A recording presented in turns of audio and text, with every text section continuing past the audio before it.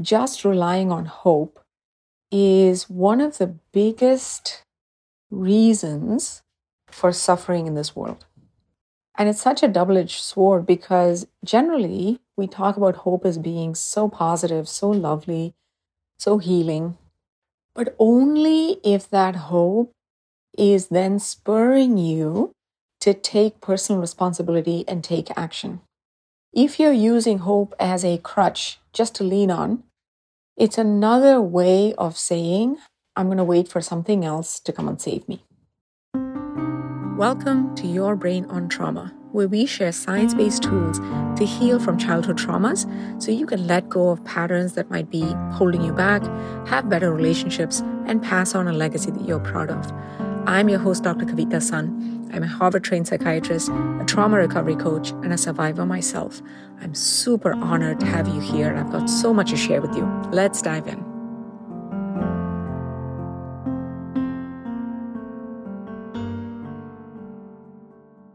Hello, my pod squad, my loved one. How are you today? I am busy. All good things, but the chaos of the holidays are upon us. And we have a Thanksgiving lunch at my wife's workplace today. We're going to go as a family, which always is an interesting circus of coordinating cars and drop-offs and pickups and all the things so that everybody can convene at the same place at the same time in the middle of the day. You know what I'm talking about, right? So we have friends coming, we have some family coming, we have friends, birthday celebrations coming, all good things. I'm also deep in preparing the content and the workbooks and the exercises and amazing stuff for our live event that's coming up in early March 2nd, 3rd, and 4th. We have a live online. You can join from anywhere in the world. And this is going to be really all my tools in the most transformative way. And so I'm deep in that creation mode, which is always fun and exciting. And it's kind of sacred to me when I'm creating content for you guys, because I create something and then I come back to it in a couple of days and I look through it, and I want to feel, when I'm looking at it through new eyes, I want to feel the quickest, most efficient, but yet the most complete healing possible from any content or workbook or event that I create. That's my focus, is to provide you with complete healing in that one area that we're focusing on for that event or that program or whatever it is. So that's a tall order, right? Most of the time we're just looking to help, but just helping doesn't feel good enough for me these days. I want to feel like everybody who came to that event, there was a before the event, there was an after the event in their lives. They went back to their lives a different person. And yes, that is a tall order, but it makes what you're creating much better and more worthwhile and something that can stand hopefully for decades, right? Not something flimsy. In any case, so all kinds of fun, exciting, busy, important, and silly and social and all good things happening in my world. I hope you are doing okay. And if you're new to my world, maybe this is the first podcast, maybe somebody sent this podcast to you and you're listening to it for the first time, welcome.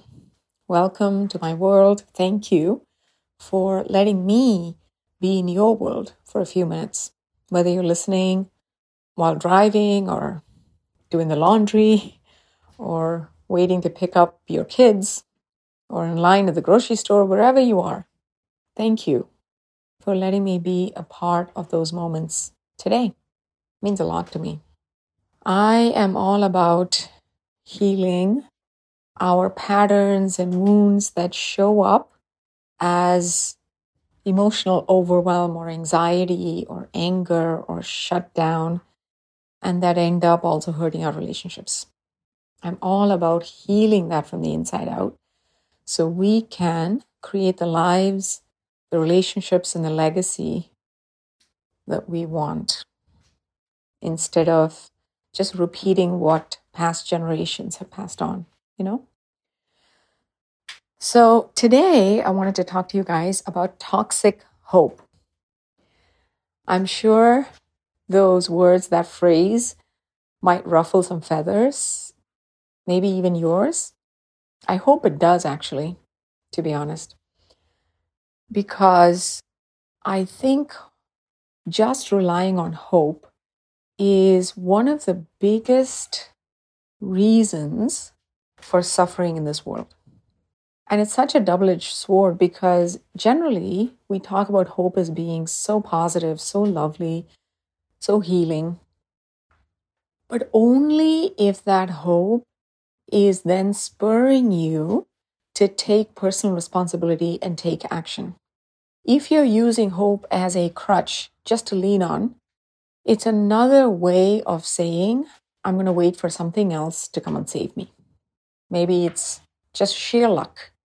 Maybe it's other people somehow will change or will come and fix this situation. Maybe you believe in horoscopes. And your horoscope says that in 2 years from now, you will be having the best time of your life. And so you just wait. Or maybe for you, it is God, however you relate to God. Notice none of these are bad per se. But if that's all we're doing is leaning on them, it is actually a cop-out. It's your way of washing your hands off of any agency, any ownership of your life. Here's the thing. No one is coming to save you. No one is coming to save you. You are going to save you. You are the answer you've been waiting for. You are the sign that you've been looking for. When you fully take that on, you will begin to look for outside resources and help to also support you on the journey. But if you don't first fully understand and accept that you are the main ingredient to your life staying the same, your relationships staying the same, worsening, or healing, all of those options are in front of you right now. At every single moment, there are multiple pathways that this moment could take us on, multiple different life stories that we can live from this very moment. Which path you take is in your hands, right? I've seen this play out so many times in my own life, in the relationships, in my personal life, and also in the lives of my clients. I'll give you a personal example, right? My dad passed away in January of 2020. It was kind of unexpected because he was 75, but he was very fit and healthy. He was playing tennis 3 or 4 times a week. He was very disciplined with his nutrition and all kinds of things. But through a series of unexpected events that started with a couple of back-to-back heart attacks, things just deteriorated. And before you knew it, in a few months, he had severe kidney failure, and one thing led to another. For years and years prior to that January, at least for the last 10 years prior to his passing away, I had been literally begging him to write a will. I was coaxing him. I was reminding him. I was begging him. I was in any way I could. I even spoke to his friends that he trusted. And I kept telling my dad, you don't need to write any of us into your will. My father had created kind of like a mini empire back home in India. And my mother had passed away many, many years prior. And so it was just myself and my two younger siblings. So I told my dad, I'm not asking you anything about what you plan to put in the will. I don't care. I don't care if I don't get a cent. I just want you to write a will, because otherwise, if something happens to you, we will end up in a big mess. Feelings will be hurt. There'll be a lot of things to sort out that will complicate our grief. And I've seen this so many times play out in at least 10 different families back home, right? The patriarch dies, doesn't write a will, and the children are feuding and broken relationships and hurt, because when you're in grief, we're also very touchy and reactive, and it makes that coming out of grief much harder when there's more complicated legal stuff to have to wade through. I've seen this so many times. So I begged him, please write a will. You can change your will every single day if you want, right? You can have the attorney come every day to your office and you can rewrite it according to the mood of that day, whatever you want. You can leave all of your money to charity if that's what you want. I don't care. You don't have to, I don't want to know. Just please write it. And my dad would say, yeah, that's true. I should. But he kept postponing it. You know why? Because of toxic hope. He was hoping that my brother, who is the youngest of us three siblings and was having some struggles of his own, would just magically, quote unquote, come around. And he got this toxic hope because he did not know how to face having difficult conversations. He wasn't willing to be in the messy middle where you open a can of worms, you face the shit, you have those difficult conversations without knowing where it's going, but being willing to find out. That is the messy middle. And many of us don't want to face the messy middle in many things. In many things, we postpone the messy middle. Think about something as simple as going to college or getting an advanced degree. There are many years when you're just trudging along. You're working your butt off. You're not making anywhere near enough to be able to support yourself. And if you have a family, even more so, things are hard. And you might not even have the, not just financially, but also in terms of reputation, in terms of advancement and career advancement, you may not have anything yet to show for it. That's the messy middle. You're putting in the attention and the effort and the diligence and the sacrifice, but you don't have anything to show for it yet, and you don't know where it's going. You could, die in the middle of working towards an advanced degree. All of us could. Life is completely unpredictable in that way, right? But yet, many of us go on to get advanced degrees. Many of us have children. But in some things, we allow ourselves to get stuck because we don't want to face this messy middle. We don't know what to do with it. And so instead, we rely on toxic hope.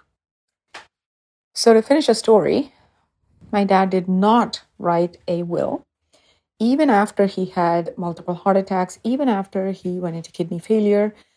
I mean, it was quick, but it still was a few months. And even in those few months, he kept postponing, relying on toxic hope. Then he passed away, no will, Now my siblings and I are in this painful situation that I won't get into, but suffice to know, there was so much healing that needed to be done that has been paused and postponed because of all of this mess that could have been easily dealt with some thoughtful planning. But to do that, he had to have faced some hard stuff. I've seen this again in my own life. I've seen this in my clients' lives.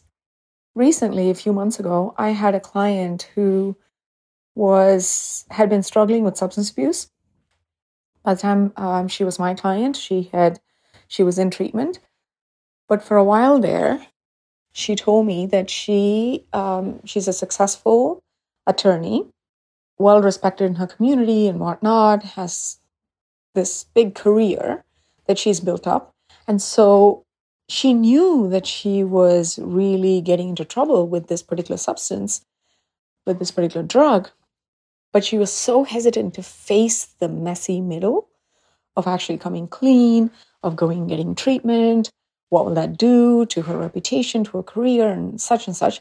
So she kept postponing, just kept telling herself that somehow she'd be able to kick the habit. That's toxic hope, my friends. What I can tell you, whenever something important is brewing and we just ignore it and hope that something else outside of us will take care of it, maybe other people or the lottery or just time or religion or the horoscopes or sheer luck, right? Something. I'll just close my eyes. Somehow I'll just keep plodding along. Somehow something will change. When we do that, it's like ignoring an abscess and hoping it's just going to go away. It's not going to go away. Instead, when we ignore an abscess, you know what happens? It brews and gets deeper and more infected and bigger until there is no other space for it to go and it bursts, right? It will burst. And the damage that happens to your life and to your relationships when you wait that long and the abscess finally bursts, the damage is 10x what it would have been, at least 10x what it would have been had you been willing to face that messy middle early on. With my dad, I feel so bad for this guy who my dad held on so tightly to his assets. He was so scared of writing his will. He just wanted to be so under his control that he just decided to rely on hope. And what happened? It burst. And what's happening right now is the opposite of what he would have wanted. With my client, right? She told me the story of how her situation burst and the pain and embarrassment that it brought to her children, her workplace, her career. I've seen this in people who are in relationships that they know is not working. They know that there are unhealed parts within themselves. They know that there are things that their spouse is carrying from their own past. They know that this pattern is not healthy. They know that their children are being raised in this dynamic, and yet they make excuses for it, they postpone it, they blame it on whatever temporary situation. Oh, it's because the kids are so young and we're sleep deprived. Oh, it's because, money is tight right now. It's because his work is really hard right now, or my work is really hard and I'm commuting a lot. Once that changes, things will settle down. We make excuses so we can postpone facing stuff and postpone the messy middle. We're scared of the messy. What if I have that really hard conversation, face the truth, take complete personal ownership of where my relationship is right now. What if I do that and he or she leaves? What if I end up alone? Oh my gosh, right? What's the point? The point, my friend, is for you and your spouse to have a chance at healing, to have a chance at passing on a different intergenerational story. You have to be willing to face that possibility. That there may be a time that you are in limbo, you're in therapy, you're getting help from your coach, you're having those hard conversations. Maybe you're even separating finances briefly. I don't know what that looks like. Maybe you're having to let the children know that mama and dada are going through some stuff, or mama and dada, right? We're going through some stuff and we're working on it. Maybe you have to let your parents know. Maybe his or her parents will come to know that there's some stuff that needs to be cleaned up and worked on. Maybe it will work, maybe it won't. Maybe all of this work will still end up with the relationship dissolving. We don't know. And we're scared to face that, right? So we postpone until the abscess bursts somewhere. Either with our child having trouble as a reflection of the strain in the environment that they're being raised in, they start having behavioral issues or emotional issues, or our health breaks down, or someone has an affair, or something else happens that makes us have to face the truth. Truth has an uncanny way of coming out eventually. It just, there's no way to deny the truth. It will find a way to express itself, right? So what I want to tell you is that you are the answer you've been looking for. And if you want to truly heal from the inside out, to have better relationships, and to pass on a legacy that's better than the one that you inherited, then you've got to be willing to make your healing a priority. Don't turn away from it. Don't distract yourself from it. Face it. Make it one of your top 3 priorities, right? Work, taking care of kids, and facing this and healing, right? You've got to make it one of your top 3 priorities, which means that you say no to some other things, which means that you pay attention to this thing, which means that you sacrifice time, money, and energy toward this thing because it's one of your top 3 priorities. That's the only way. It's not that you have to face the messy middle alone. Absolutely you don't.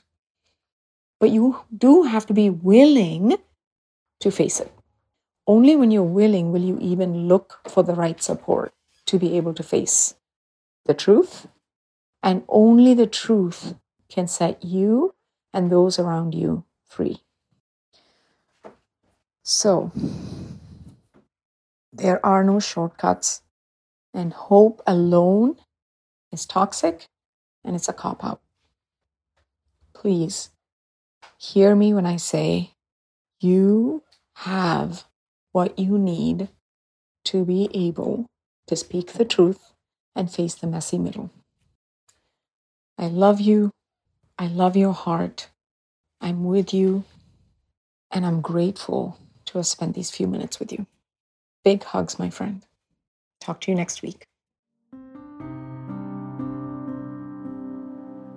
Hi, my friend. If you found this episode helpful, come join us in our free Facebook group called Your Brain on Trauma. The link is in the show notes, and there is a whole community there of women just like you who are on this sacred healing journey. We cannot heal in isolation. We need community, and that's what we have in our free Facebook group. I'll see you there.